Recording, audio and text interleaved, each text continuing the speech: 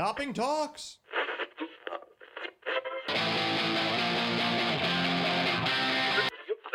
105 hours a week, can't be beat.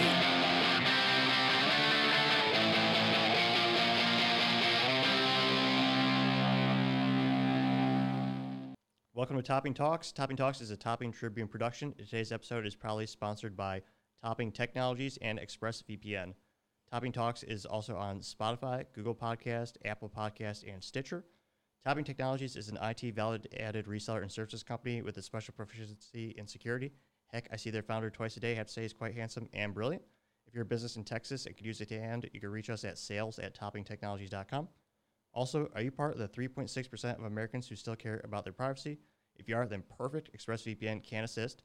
Even though 96% of stats are made up on the spot, ExpressVPN does give a 100% guarantee via their 30-day back money guarantee.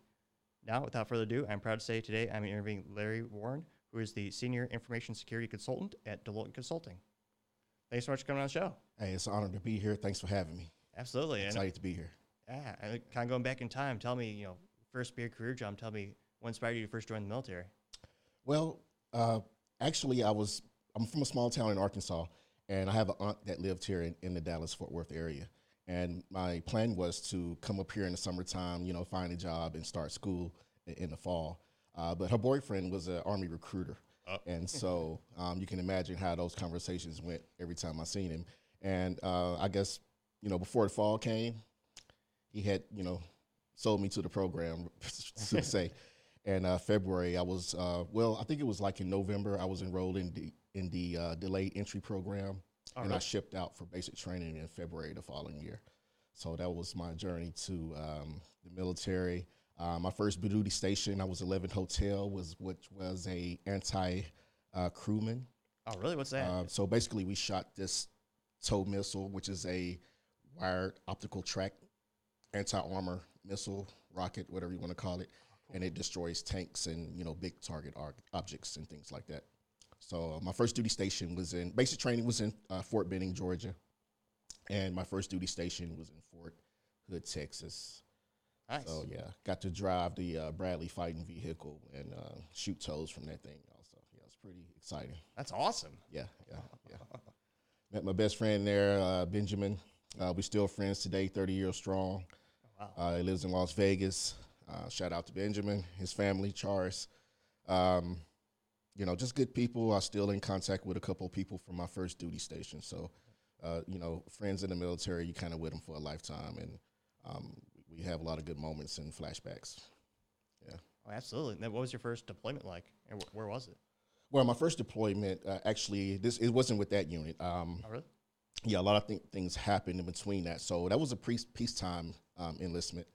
I got out, and I was coming back to the plan that I originally had was to go to school. Initially, I was going to be an electronic technician, but I started getting involved in computers. Computers started making more buzz, and so I ended up getting a job at I was AOL, tech support.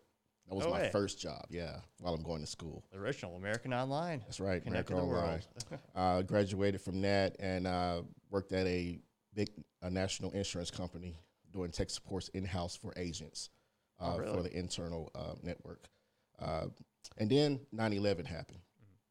So I remember I was, getting ready to go to work, or I was laying in bed watching TV, and I saw the whole thing on TV unfold. And a lot of things was happening during that time, and I heard the call for prior enlisted, infantrymen to rejoin the ranks and fight this war on terror. So I kind of put everything on hold from there. Oh, wow. Rejoined the military, volunteered to go back in again in the wartime, even though I had a pretty nice career and I was going through school.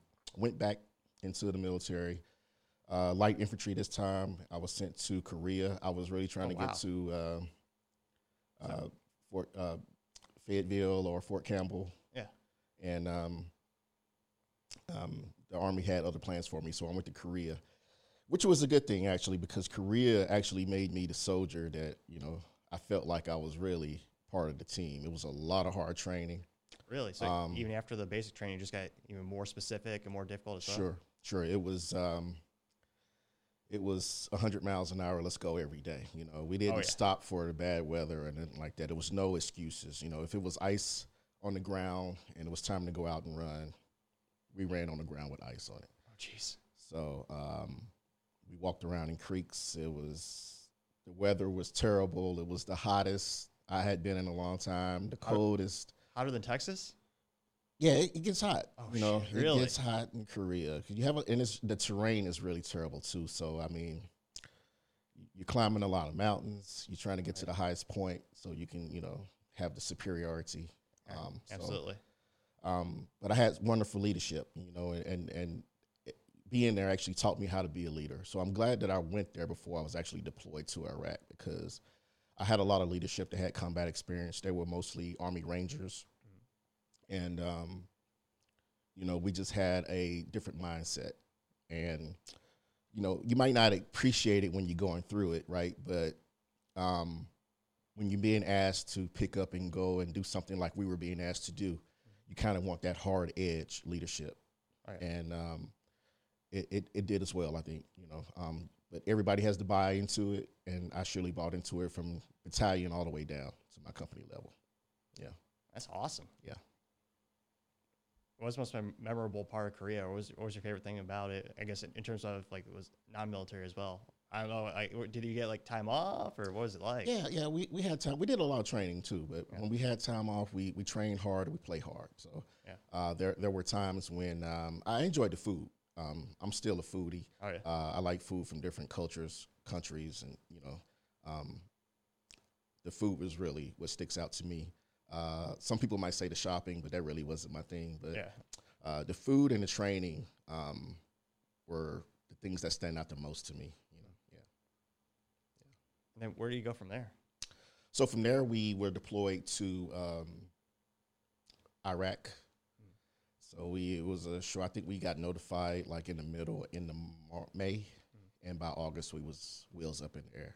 Oh, wow. So yeah, it was a quick turnaround, but we always trained. We always had that in the back of my mind. We might get called. Yeah. And so and at this time it was a lot going on, right? Because you had tension on the Korean border also with North Korea. So I think a lot of people forget about that. Yeah, it was people were digging in. They were digging in brigades at the same time the stuff was going on in Iraq. So we didn't know which way we was going, but we felt the tension. So we just had that mindset. We had great leadership, like I said before, that had combat experience. So they always kept us focused on the mission and be ready at all times. Yeah. It's a great place. It's not like a lot of places you can go in the Army, because, you know, at any time in Korea, the horn could go off. And we did this a lot. And you didn't know if it was real or drill until after you got down to the LZ and somebody said index. So it could happen at any time. It could happen 12 o'clock in the afternoon, 3 o'clock in the morning. Sporadically, yeah. They kept us on our toes a lot. You had to have bags packed, ready to go all the time. Wow, that would definitely keep you on your toes. Yeah, all hours of the day. You never know if it's the real deal. Correct. Yeah. Out of curiosity, did anyone ever get was it like the boy who cried wolf syndrome, or it's like, or just like security fatigue, where, you know, you kept getting called so many times thinking it could be the real deal? Did you ever have the opposite? Yeah, and they actually did that to us, because we would have them sometimes 3 or 4 days in a row. Oh, jeez. Yeah, and sometimes it might be 40 days, 30 days before you see it. You know? Yeah, but it just happened. You didn't know, and you just, in the back of your mind, you know, always had that scenario. If it's, you know, you have to be acceptable to the situation, right? So I'm guessing it could also kind of train you to be calm and cool, collected, because you're used to having that routine into you, where that you're ready, you know, to go right off the bat. Yeah. So I could also condition you, I would guess, to. That's how we train. Yeah. You know, it was all about muscle memory. We had the battle drills that we would go through. And, you know, like I said, when you're a young soldier and you're going through this stuff, you don't know the importance of it, right? Mm-hmm. But going to Korea, I realized that the more you do things over and over in repetition, muscle memory, when you get in that situation, you don't have to think as much. It just comes natural, right?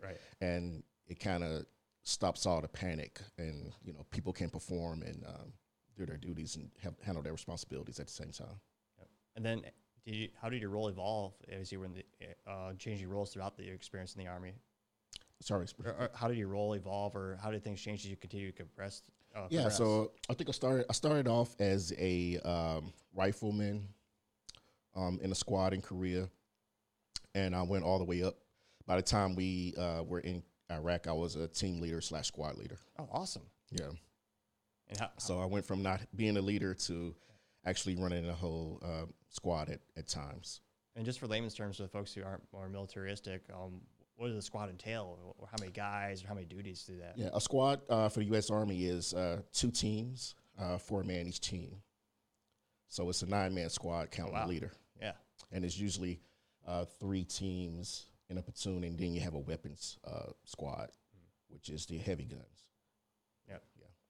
So, it entails a lot. It's a lot of responsibility. And like I said before, you have to buy into it.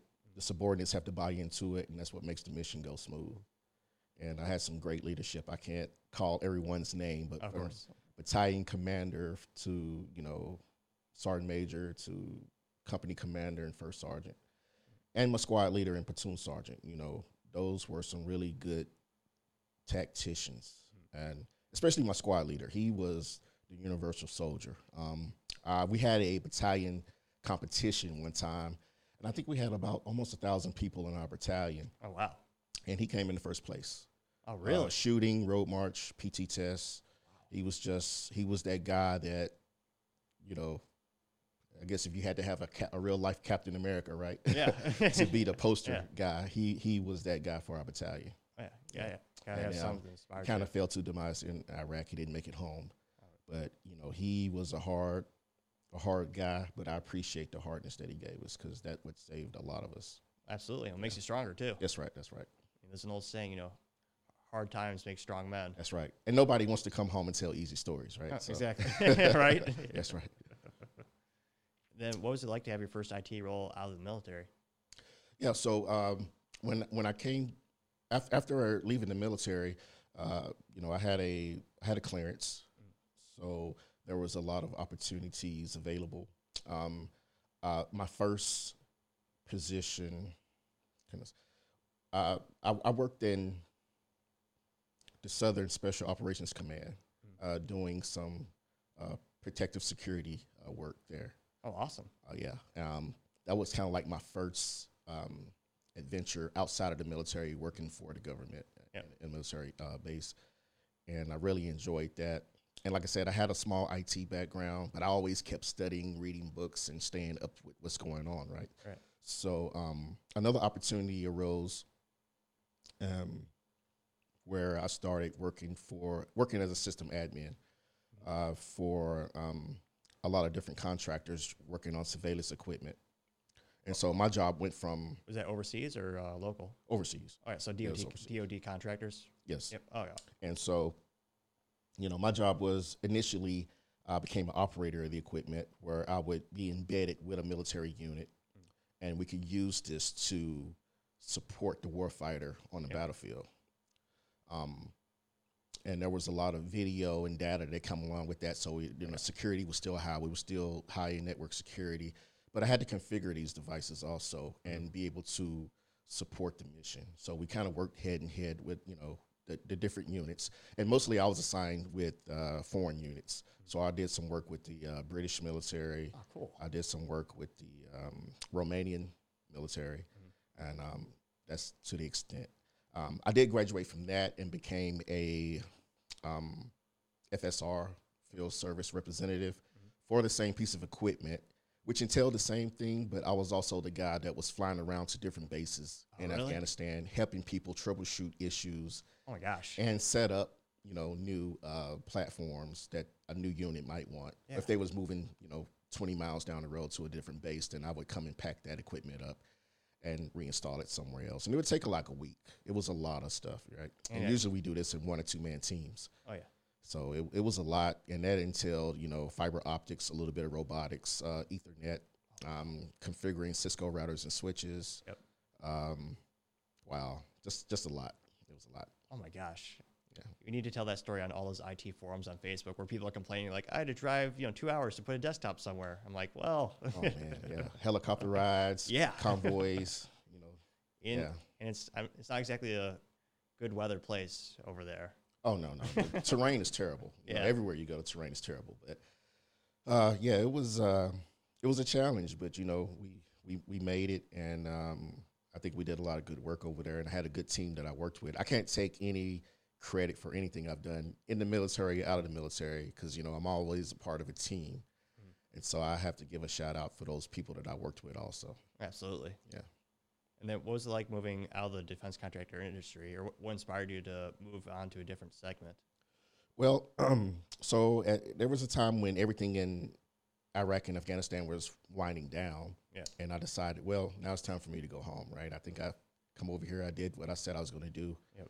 and it's time for me to come home. So I finished school, I have a degree in networking and communications management, bachelor's degree, and about 6 months before graduation, you know, I start, you know, paying attention to the news and understanding that cybersecurity was really, you know, becoming a buzzword. Oh, yeah. And there was a lot of breaches happening and a lot of things were taking place. So I was like, well, I've been doing this for a while. Let me see if I can pivot into that. So I jumped into a cybersecurity boot camp. I was doing that in the morning and going to school at night. Oh, really? So yeah, I was all day Hustling. for Oh like my 6 gosh. months. Yeah, 6 months? 6 months all day. It was wild, but I was learning a lot on both ends. Yeah. I got my first cybersecurity certification, and before you know it, I was at one of the, you know, a consulting firm. Yeah. EY. So EY was my first there. I was a tier 1 cyber guy, Oh, awesome. tier 1, tier 2, and you know, I got exposed to a lot of different tools on the cyber side that I didn't really get a chance to witness being just network security and Right. things like that. So, you know, things like Splunk and Oh, yeah. Carbon Black and, you know, Fidelis and things like that. So it really just opened me up to, you know, the possibilities of learning everything in cyber, couple that with the things that I already knew and trying to get exposed to different things, right? So, but I was always the one that I just wanted to learn more. I was a sponge, you know, and for like 2 years, man, I locked myself in the house. Oh, I'd really? work and come home, you know, because I was learning things. And I probably got like 6 certifications in that 6? time. Oh, my gosh. Yeah, I was going hard. So, That's awesome, though. yeah, a lot of sacrificing, but, you know, Oh, I think absolutely. it pays off. But Well, no sacrifice, no victory, right? that's right. That's right. And so I left there, and I was working on a cybersecurity assessment team, CAT team, where I was a cybersecurity engineer. And basically, it was, I guess you can call it an ethical hacking penetration tester, Yeah. junior role. Got exposed to a lot of different tools there on the red side, on the offensive side, and just really, you know, broadened my knowledge. You know, Yeah. it was like I just getting exposed to a lot of different things and tools, and understanding the possibility and how they work. It kind of circled back around, and it made me more stronger SOC analyst. You know, Right. seeing how attacks go out, performing those attacks, and then how they show up in the SIM tool and how they look in the logs. Really just made me a better blue teamer. Absolutely. And so, of course, that role came to an end because the company was doing some restructuring. And so they sent, we had like a 9-man team there, and they sent that duties to India to save money. And so we all had to go find out other employment. There was nothing else for us there. So Oh, really? The whole team? the whole team, yeah. Oh, damn. Except for the leadership. I think they were okay. Yeah. Of course. But so I went back to the SOC. Now at this time I'm a tier 2 analyst, Oh, nice. and I'm a lot stronger than I was at first. Learned, you know, a lot of things. Got exposed to more tools there: McAfee, ESM, NSM, EPO. That was really the tool set that was used there a lot. And What year was that? that was in 2018, 2019. Oh, really? Okay, gotcha. Oh, no. Wait. 1920. That's what it was. Oh, okay. 2019, 2020. Yeah. Yeah, something like that. And so it was good, you know, understanding different tool sets and things like that, and how things work. You know, from organization to organization, the processes and the protocols are a little bit different, but the basics of the foundation of the work is pretty much all the same. Yeah. So Similar you can pretty much concepts. fit in, wherever you go. And so now I left that role and I jumped into a consulting role, and working with a lot of high-end clients there. You know, having communication on the phone, through email, talking to clients about their issues, also creating a threat intelligence newsletter where if we had clients that was in a certain sector, we would tell them about the threats that's going on in their sector. Good idea. And I worked on that effort with another consultant also. So, you know, it just exposed me to a lot. So, which brings me to my current role where I kind of do a lot of different stuff, right? It's threat hunting, you know, malware analysis, endpoint protection, vulnerability assessments, incident response. I mean, you never know what you're going to be called up to do. True. So having a wide range of experience really paid off for me, you know, going through that in my current role.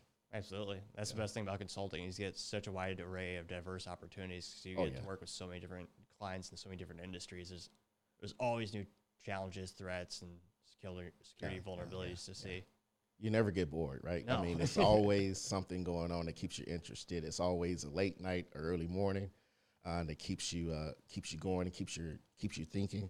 Yep. So that's what I enjoy about it. I'm always learning, and I'm trying to soak in as much as I can. Oh, yeah. What do you think the future of IT security in terms of threats? I know, like, a couple of years ago, everyone was spending a lot of money on firewalls, and, you know, you had all the big players like Palo. Well, I guess that was more 10 years ago, but, you know, they came out with, you know, the best firewall, you know, since sliced bread was invented. Yeah. So it feels like that part of the IT security, that's really not overprotected, but it's now this highest level for hackers, at least when we're talking about like our clients doing assessments, that's usually not the main threat vector or path of attack. Mm-hmm. Have you seen that evolving throughout your career, and what do you think the future's like around those topics? So I am on the attack surface management team now, and that's what we do. The attack surface is forever expanding, you know, with IoT, IOOT, and a lot of different, you know, BYOD if you work in those type of organizations. So any type of vector that a threat actor can use to gain access it has to be thought of from the top down. We have to have a plan in place to have overlapping security controls to, you know, at least notify us if something is happening, right? So I think the threats of the future are, you know, I always keep my eye on the OWASP top 10. Mm-hmm. You know, they kind of moved around a little bit this year. Yep. I think broken authentication is number one when it usually is injection. Yeah. So things like that, I mean, those are going to flip and flop. But my biggest thing is the individual, the person, the weakest part of the whole equation, right? You can spend $1 billion on your security controls, but if you don't have the security awareness of the people that's working in the organization, it doesn't matter how much money you spend. Agree. So I think getting the human factor figured out to where it can be better than what it is, whether that is putting, you know, a little bit more expectation on it. Because I've worked in organizations where I had the opportunity to see those phishing reports come out every month. Yeah. And you'll be surprised the numbers that people fall for over and over and over again. It's like there's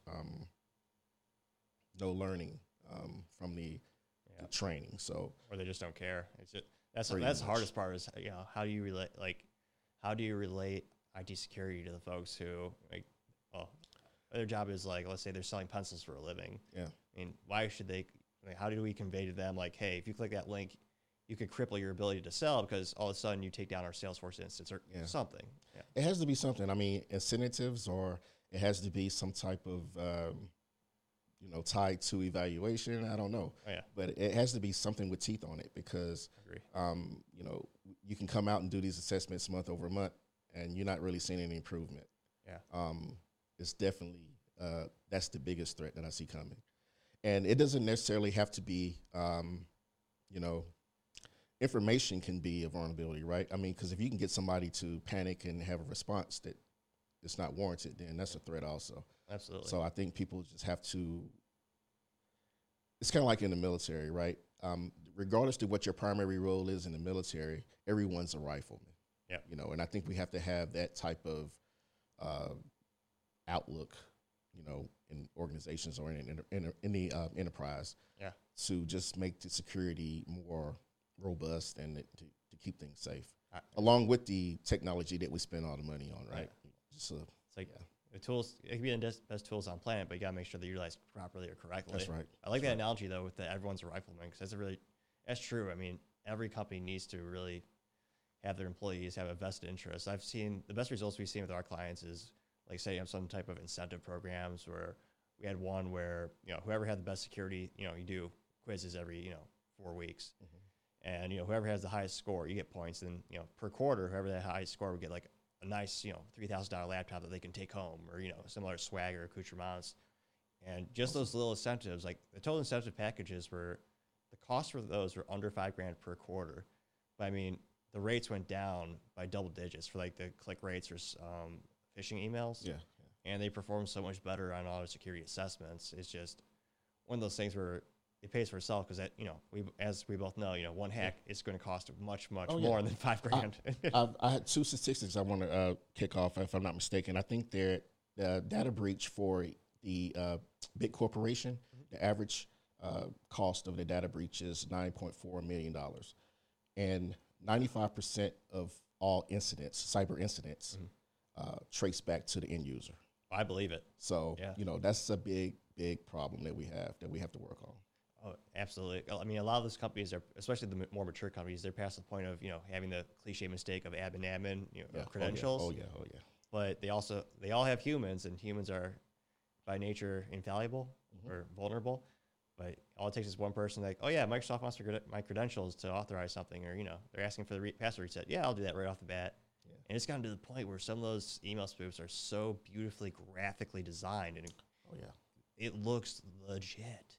So it's, I mean, the URL rewrite is a must for everyone's email, like when I'm talking about email security, but yeah, just constantly cultivating that culture. And I think another thing, the next frontier, or another thing I think that more security consultants and conversations should include is kind of the extended family of all the employees, especially when everyone is working from home. I mean, a lot of the CEOs and C-suites and all the accountants who control the money transfers to the company and wire transfers, I mean, a lot of them are living with families, they got kids. How many of those kids are using apps like the TikTok or something like that? That's right. And how many of those are connected right on the same network? And all of a sudden, they become an easy target just by proxy. That's right. And it's funny you say that, because I also think that in the future we're going to see a lot of how can I say this without, so from nation state actors, right? Oh yeah. You know, I think that we have to be able to discern what's real and what's not real. And just because we see it doesn't mean that it's true, right? Right. So we have to be able to vet information, because just imagine if someone could send text messages out to, you know, a cell phone network, and everyone receives this text messages, and it just causes panic. Absolutely. You know, that's business disruption also. So hopefully those things are being looked at a high level, and you know, those are the things that I look at, you know, and think about. You know, being in the military, I always have this scenario running in my mind. What if? So always. And this is how I kind of, it's not being a visionary, but kind of just putting my focus in the right areas. It's a brilliant, good outlook to have, especially with IT security. I mean, what about the things that are fascinating me the most these days are the technological evolution around the deep fakes, where you can make it look like someone is saying something when it's really just not magic, it's technology, but it looks just like the real person. Like they're doing this with like a couple of politicians and celebrities, where you're seeing the videos and you're thinking and I think there's gonna be a lot of, you know, political and then as well as business sabotage, where it could look like the CEO of Apple is saying something, and it looks just like his face, and it sounds just like him because it's his voice, but they've switched the order of everything, and all of a sudden, their stock crashes just because of one speech. That's right. But that could have been a competitor or a nation state or someone else. So that's really been fascinating me lately, is how could the power of that technology be? I'm trying to think of what good it could be used for, but I think more likely, how is that going to be used as a tool? How is that weapon going to be utilized? And what can we do to stop it? Exactly. I mean, I guess the bigger stick theory is you invent an analytics tool or some type of software that can detect that it is in fact a deep fake.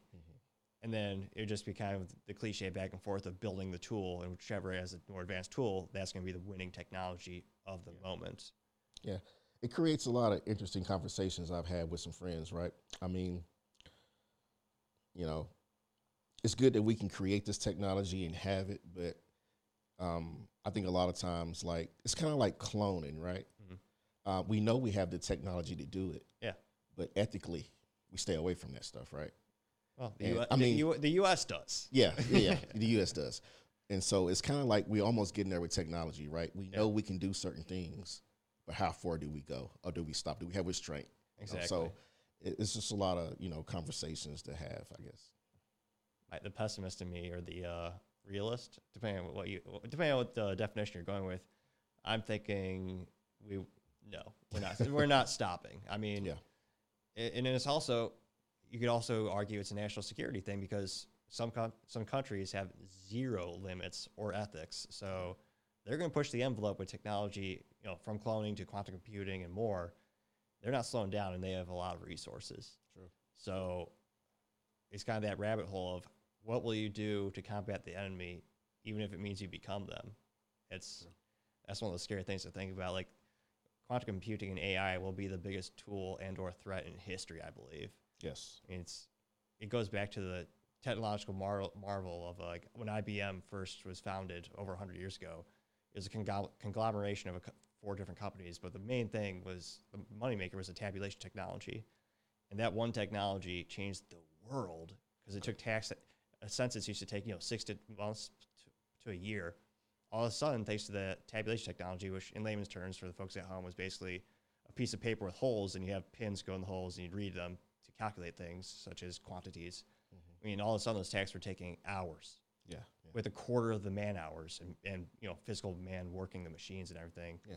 So I think it'll be interesting to see how AI works for humanity. I remember I think it was 4 or 5 years ago, HPE was bragging about one of their latest breakthroughs with their supercomputer technologies, and they were saying how within X amount of time we'll be able to cure Alzheimer's, which that'd be miraculous. That'd be great. That's one of the big topics I don't think it gets enough attention personally in terms of medical coverage.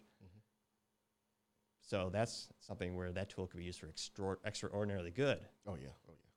And on the downside, it could also punch a hole through a nation state's firewall and go right after their data. So That's right. So yeah, it's we have a lot of I think work cut out ahead of us, and we have to make sure we keep that flow of new people coming into the industry so absolutely that we can combat some of this stuff and move forward. Absolutely. That's another thing is how do we keep the industry alive and attractive for the youth that are coming up, where that looks like a cool thing to do. Like, they want to be an ethical hacker. They want to work with technology. They want to be an engineer. I mean, that's something where I think there'd be a lot of societal benefit in the United States if we had that as more of a value in our culture system where, like, if you look at, not to sound cliche or, old school, but like, if you look at the media these days, like what they're glorifying, like Thomas Sowell, like, they're not focusing a lot on philosophers or, scientists. But I mean, that's the scary thing about TikTok, not to go down that rabbit hole, but have you heard how they alter the content geographically? Yeah, with the algorithms, right? Yes. So you're getting a lot of junk if you're in the West, and oh yeah, if you're in China, you're getting all the good uplifting stuff. Oh, it's fascinating. And that's what also makes me wonder, because I mean, they posted I think it was $8 billion loss recently, TikTok, fiscally as a company. Granted, I don't think they care because it's basically controlled by the country.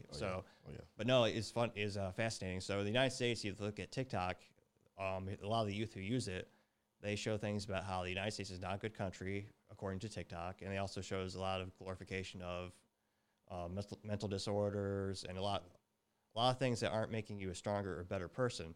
Yeah. And of course, there's no limits on the usage per hour in the United States if you're a youth using the TikTok. However, in China, the things they get that are advertisements or being promoted, they're telling them about the country's achievements and how they could be a great asset, and they could be great if they were a scientist. Like, they make being a STEM field worker an awesome, attractive option And they also have locks in China for the usage of hours. So it's fascinating, kind of like how a lot of tech leaders, they don't, or I guess drug dealers too, they don't let their kids, like, I think Zuckerberg said he would never let, or no, sorry, Tim Cook and Steve Jobs both said they would never let their kid use an iPad. Like, they don't want their children using the technology. It tells you a lot about the technology that they're making, I think. Yeah, I think it's good in a way because I've learned a lot of things on the internet, right? Oh, yeah, absolutely. I mean, you can get on YouTube and you can learn anything, right? Oh, so yeah. It also has this downside that, Yep. you know, you don't know how to go to the library and get a book. You don't know how to research. You don't know how to vet information, right? It's just whatever you see, that's what you believe, and you run off with it. And, you know, to some extent, that can be a national security threat too. So Agree. It makes you lazy because you expect it to, you know, not uplift you or make you smarter. Agree. You use it strictly for just entertainment. Yeah. And that's where the hole is, in my opinion. Oh, no, I agree. Especially, that's another thing where I used to be a really big advocate of the browser called DuckDuckGo, because originally they started the company where we're going to give you unbiased filters. So if you search for something, we're not manipulating what's the top result.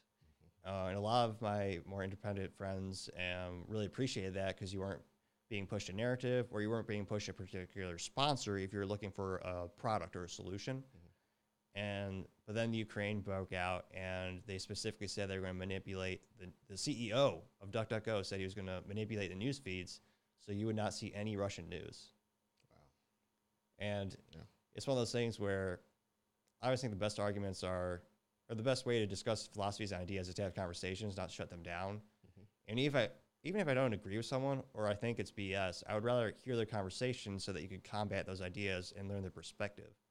So as soon as I learned that they were starting to manipulate that news feed, I just walked away, and they lost a lot of users after that. So I immediately uninstalled the app, and all my friends now are using like the browser, Brave browser. Yeah. But it is true. Like a lot of people, my parents, a lot of folks like, how is Google so rich? Like they don't charge for anything. I'm like, no, your data is worth gold. It's like when you search for shoes, there are companies paying X amount of dollars to be the very first search result. Because when you're, and I'm guilty of this too sometimes, how many times do people go to the page 3 of Google if you're searching for a product or a service? I mean, there we go. There's got to be conspiracy theory. Like there is no third page. Like all the other pages are just blank because who would know? I mean, you don't go that deep. Yeah, it's true. It's true. It's a lot to think about, a lot to digest, but I do think that we have to come up with a better plan. Even back to what you're talking about, you know, how those algorithms work on these social media platforms. You know, how can we do the same thing without infringing on people's rights? You know, so that's a lot of conversations to be had. You know, one side of me says, you know, sometimes you have to make hard decisions for the better of all. You know, and then, you know, then it's an infringement, right? So it's tough, and I think we have a lot of questions to ask ourselves as this technology starts, you know, to expand even more. I agree. And it's going to be a hard conversation.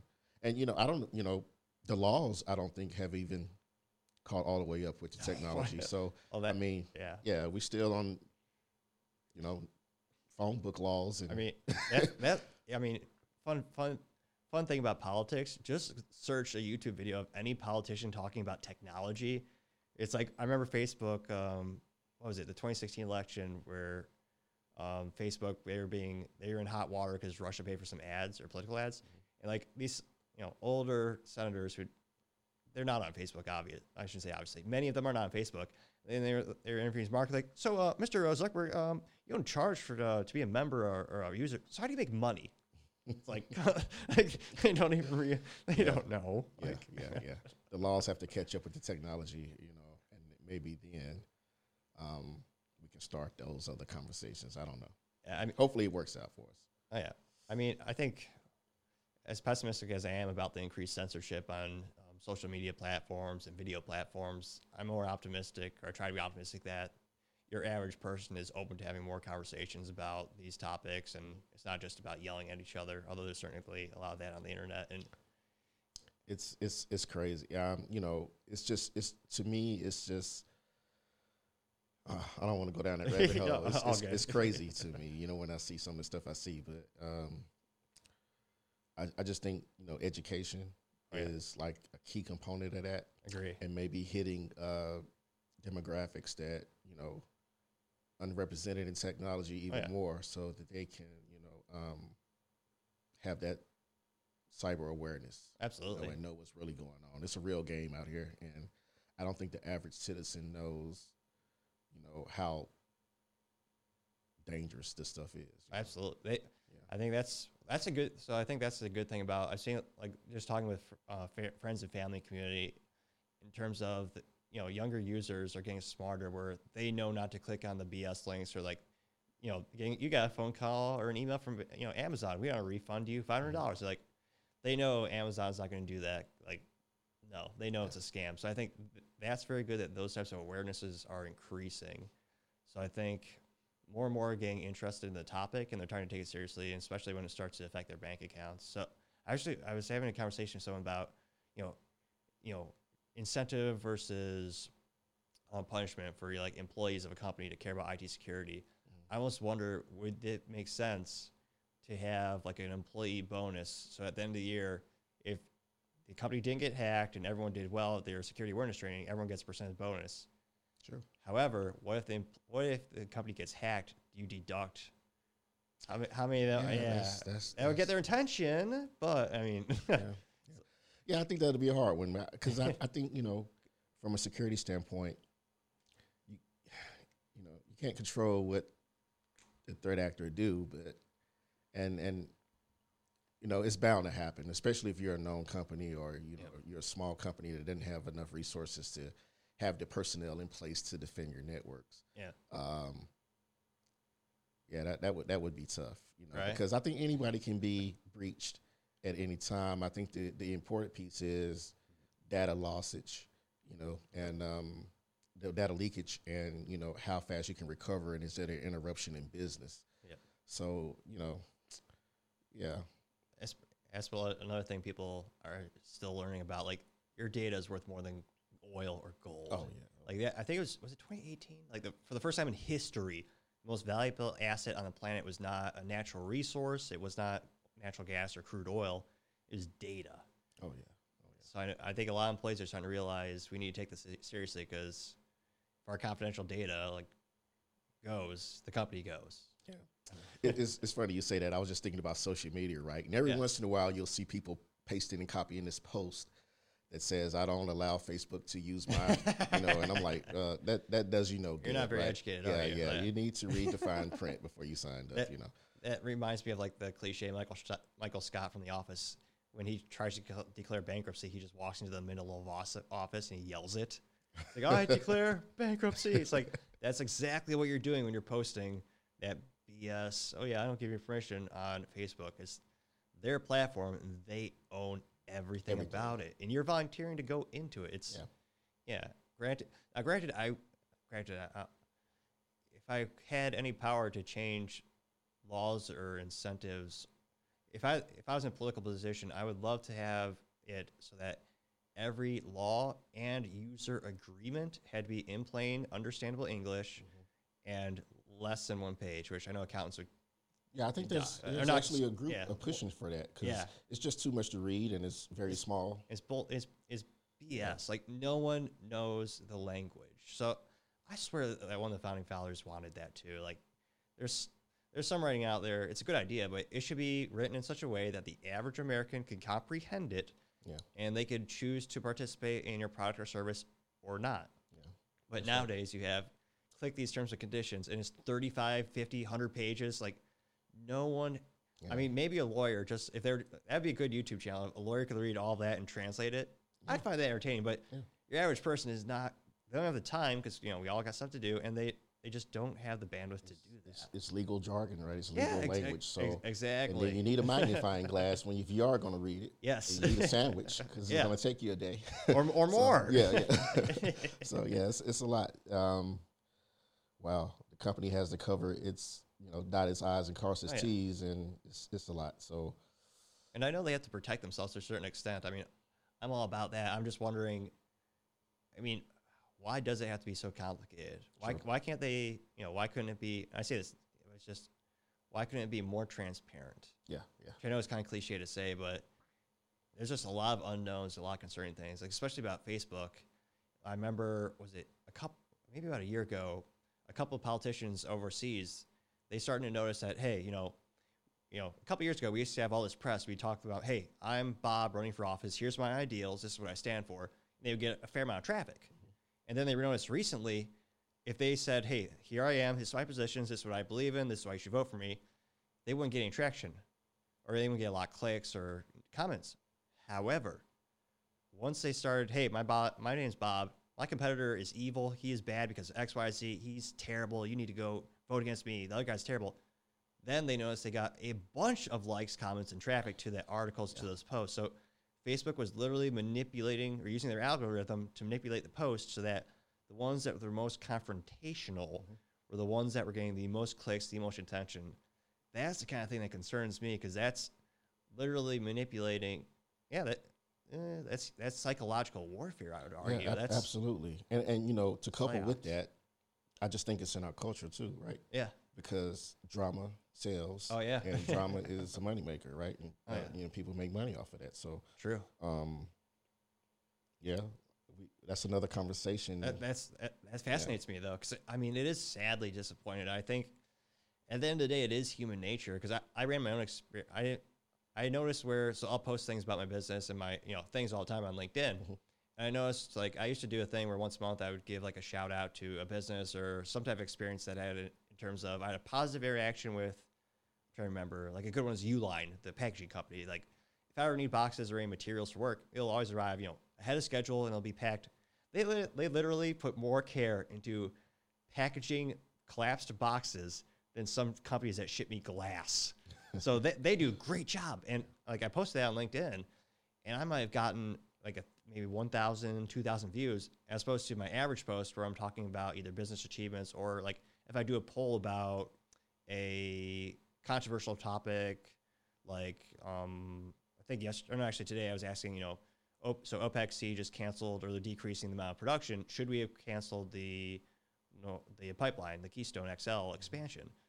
And those get infinitely more clicks, like, views, comments, because they're just not all nice, I guess, kind fluff pieces. Or so I don't know if it's human nature, but it is a little sad. Like, because I tried that for about a year, like doing the positive posts, and just very few people cared. I did too. Yeah. And like I said, yeah, you can say 10 good things, right? Beautiful things, inspirational things. Yeah. No responses, right? But as soon as you come with some negativity, it sells. It sells big time. That's just, and I think we have to, look at ourselves and why does that work? Yeah. It's like, it is like, there is refreshing. Certain industries traditionally kept away. I mean, the automotive industry in particular, kind of a little transit thought. I mean, their advertising used to be very competitive, going directly comparing, horsepower, fuel economy, luxury amenities, and they would say how they would name a specific competitor where they didn't have that. Basically they suck. We rock, buyer stuff. But more recently, at least the car ads that I've seen, is much more only talking about themselves and the product, the positive parts of their products. So it is interesting to see certain companies and certain industries have transitioned to using that technique, to going away from it. And it'd be interesting to see why, and if it's just as effective or more or less. Yes, it's funny when you were saying that. I thought about McDonald's and Burger King back in the day, right? That was like a big thing. Just to see those commercials a lot. You don't see them now, right? No. So I think it's a lot of psychology involved, I guess. And years ago, before I got in IT, I had a friend that worked at a supermarket. And this is kind of off the subject, but it just shows psychology in business, right? I love it.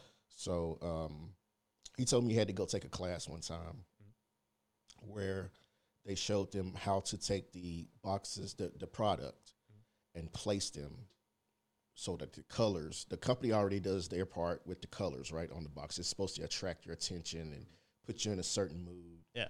And so he had to go to a class to teach them how to place those on the shelf. So when a customer walks down the aisle and looks down the aisle, the product, is viewed in a certain, way that it makes you want to go down the aisle. Casinos do the same thing, right? They have certain sounds. The carpet is a certain color. There's no clocks. Lights. Yeah. So, and I always said, I had this conversation in class one time, psychology class actually. And I said, you know, what's the liability, right? So if I'm a person that has a spending problem and I'm in your store, I came in on free will, but if you're actually playing this music and has this casino, you know, with these sounds, and I mean, what's the liability on that? And it's not to push blame on somebody else. It just shows that there is an effort out there to use psychology against you. Oh, absolutely. On the commerce side of the house. So yeah, I mean, casinos patent the scents they use so that you recognize that scent and you associate it with good, fond memories. Yeah, I mean, the amount of technology and psychology into casinos fascinates me because it is vastly more complex than any individual can possibly comprehend, especially if you're not in technology, you're not in marketing, or because there's all those things where I've been to a casino a couple times and I'm pretty frugal. I don't like to gamble really. I gamble, but it's just reinvesting in the business is my gambling. But like when it comes to casinos, I'm fascinated to see like certain states do have certain requirements. Like you have to have the stats posted for blackjack, I think in a couple states. Okay. Or, sorry, not blackjack, roulette. But it is fascinating because when you walk in, it's every piece of furniture, just like a supermarket, it is all specifically tested, designed to make it a most cohesive experience that's that you don't want to leave. Exactly. And it's just, I mean, going back to the placements of products at the supermarket, I remember taking a marketing class in college where I didn't realize this until the professor told us, but he was talking about the logistics and the studying of cereal. And if you go to the cereal aisle at any grocery store, you'll see, you know, you got Raisin Bran. What was the other ones? You have like not Frosted Flakes, just the corn, flakes. Corn Flakes, Raisin Bran, and what's like Grape Nuts, like all the adult ones without flashy mascots. Those are usually at eye level for adults, so maybe 5 to 6 feet. However, if you go lower, 3 feet, 4 feet, the ground, all of those cereals are the colorful ones, the mascots like Lucky Charms, and that's because Tony the Tiger with Frosted Flakes, and that's because the kids are shorter than the moms, and it's just psychology. The kids are going to see it because they're eye level, and they're going to make noise. They're going to want it because it has a mascot on it. Yeah. That's what happened. Look, Fruit Loops was mine. Exactly. That little bird. Yeah. And the funny marketing thing, they legally misspell fruit because there's no fruit. It's it's cornstarch, sugar, and they spray vitamins on it so they can brag about it has nutritional value. So they do spray it full of vitamins, so it does technically have it, but they are also delicious. Yeah. So and where is all this going to go when smell-o-vision becomes commonplace? Because those TVs are coming too, right? So I know this technology has been played around with actually for decades, and there's actually been patents around it as well. And they have had a production of a smell alarm clock where an alarm clock will come out with scent. With TVs, part of me thinks, because the clock that was patented and successfully produced, it had like 4 different basic scents. But if you're watching something on the TV, there's so many, I almost think there's too many variables for us to make it happen with the current technology. And I almost would wonder how many people would want that. But I mean, with TVs especially, you do need to find basically gimmicks to sell them because we've gotten to the point where the human eye can only see 4K. We cannot see a better resolution until we start augmenting our eyes, which will probably happen soon, but not today. So I mean, it's gotten to the point where how else can we sell a TV these days? We can't say we make it thinner, great, but it's mostly a static object. You throw it on the wall. So I remember a couple of years ago, they tried to make it curved, and they said it was a better experience. It was, I guess, if you were sitting in the middle, but how else could they make it work? So with smell-o-vision, like if I'm thinking of the average things that I'm watching or I guess more appropriately listening, because I'm always working, not watching, and it's like a lot of them are like war movies, comedies. So I don't know if I would want to smell. Oh, actually, no, I do like the smell of burnt brass or spent brass. That's slightly euphoric, but I always think the only channel that would work with, or the main medium that would work with, or rather subject, would be like the Cooking Network or the Food Channel. Yeah. So technology moves faster, so it might happen, but I don't know. I think it might. What are your thoughts? Yeah, I don't want one. No? I'm gonna stay away from that. Yeah, I don't want to go that way. That's too much for me. So, Yeah. you know, maybe if it's you know, I don't know. Maybe you can enjoy a movie better. You know, if you're in a battlefield and you smell the smoke and you can feel all this. I don't know if I want to do it. But people really want to smell guts and like burnt diesel. I don't. It's maybe no. I can see that being good. Actually, no. Maybe it will happen. I'm already thinking of military and fire and police. I'm already thinking of commercial applications to make this utterly ridiculously profitable. Like if you could simulate that instead of having someone in the real world. That I was gonna say we gotta start a business. No, just kidding. yeah, that's right, that's right. And what do you like to do outside the office? Oh well, I lift weights. I box, boxing. Oh, really? I like to eat, of course. Oh yeah. I'm on a high calorie thing now, so I'm eating a lot. Trying to bulk up a little bit, so I'm lifting weights, usually lunchtime or in the morning, and I'm boxing in the afternoon after work. Oh, that's awesome. So, you got a punching bag, or do you have a class? No, I go to a gym. Oh, really? Which one? I go to Mayweather Fitness and Boxing. Oh, that's awesome. Yeah, it's a combination of a lot of things. So boxing, 6 rounds of boxing with the bags, and we have cardio and we have weights. Oh, cool. So we do it like a round robin for like an hour, 15 minutes. That sounds intense. Yeah, it's pretty good. You drench when you come out of there. Oh yeah, well that's how you know you got a good workout. Yeah. And what first got you into fasting? Oh yeah, so I fast probably every 3 months. I just think that it goes back to marketing, right? We always bombarded with, hey, come eat here, come eat there. You can't get in your car and drive a mile without seeing a billboard, or something. So I think we eat too much, and it takes a little discipline, But I just try to fast at least until 12 o'clock, and then I have me a meal. Now, sometimes I will have something, but it's kind of light. It's real light. I just started the cachava. Oh, really? What's that? It's like a blend of whole grain, fruits, vegetables, and things like that. You blend it up, and you have it like a shake. Really? Yeah. And so that's something I just started. And I usually mix that with like a banana. Oh, yeah. And some peanut butter. And it tastes pretty good. So, but the fasting part, the longest I ever went on a fast was probably 5 days. 5? 5 days. Oh gosh. The first day is always tough. How? What did you do? So was it only water during the 5 days? Or? Yeah, water. First thing in the morning, I have a little bit of salt water, just to keep my electrolytes in check. And maybe a tablespoon of pink Himalayan salt with warm water. That's usually the first thing I drink in the morning while I'm fasting. And then after that, it's just water. Usually 3 days is enough for me. But at one time I went 5 days. I just felt so good. Really? The first day was tough. Maybe first day and a half was real tough. But after that, man, I was ninja kicking stuff all over the parking lot. I was up early in the morning before the alarm went off. I was full of energy, and believe it or not, I wasn't even hungry anymore after my second day. Yeah. Wow. So after that, so you actually felt like you had more energy though? Oh yeah. Really? Yeah, pretty much. Yeah. I need to try that out then. Clarity, my thinking. Of course, I'm burning fat, getting all those good ketones. So. It was just it's a win-win. You can watch a lot of videos on it, read a lot of books on it, and I try to stay on that. It'll probably be next year before I do it again because I'm going through my little bulking phase now. I try to bulk and put on a little weight in the winter and the fall, and then I'll ride around in my swimsuit when I'm spring and summertime. So that's pretty much it. I enjoy it. And then, I come from a family where we show love at the dinner table at Thanksgiving and Christmas. So I can't be fasting at that time because, I just miss out on so much.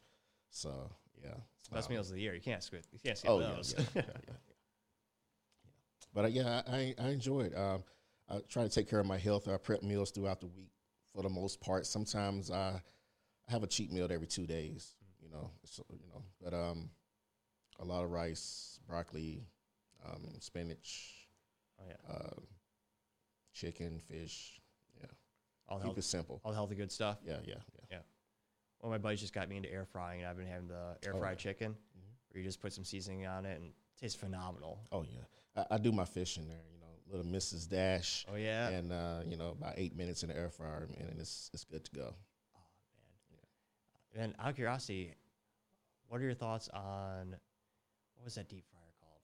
Like the Ninja deep fryer. Have you ever tried that out? I haven't. I haven't seen that one. Yeah, I've been using it for a couple weeks now, and I swear it's one of the best investments I ever used. Like I used to blend a lot of my meals with all the vegetables and stuff, so now I'm starting to throw them in there. It's, gosh dang, it's making cooking healthy a lot easier. Okay, cool. I'll check it out. Ninja. Oh yeah, air fryer. Okay, makes good stuff. cool. Well, I know you gotta get going. Thank you so much for your service, and thank you so much for coming to Shop There. Hey, thanks for inviting me. It was a pleasure to be here to speak with you. Absolutely. And I look forward to coming back and doing this again anytime you feel like it. Just let me know. Oh, David, thank you so much. All right. Thank you guys so much for listening. Don't forget to click like and subscribe. Tell your friends, tell your family, tell your friends again. Tell anyone. Just stay safe. Have a great day.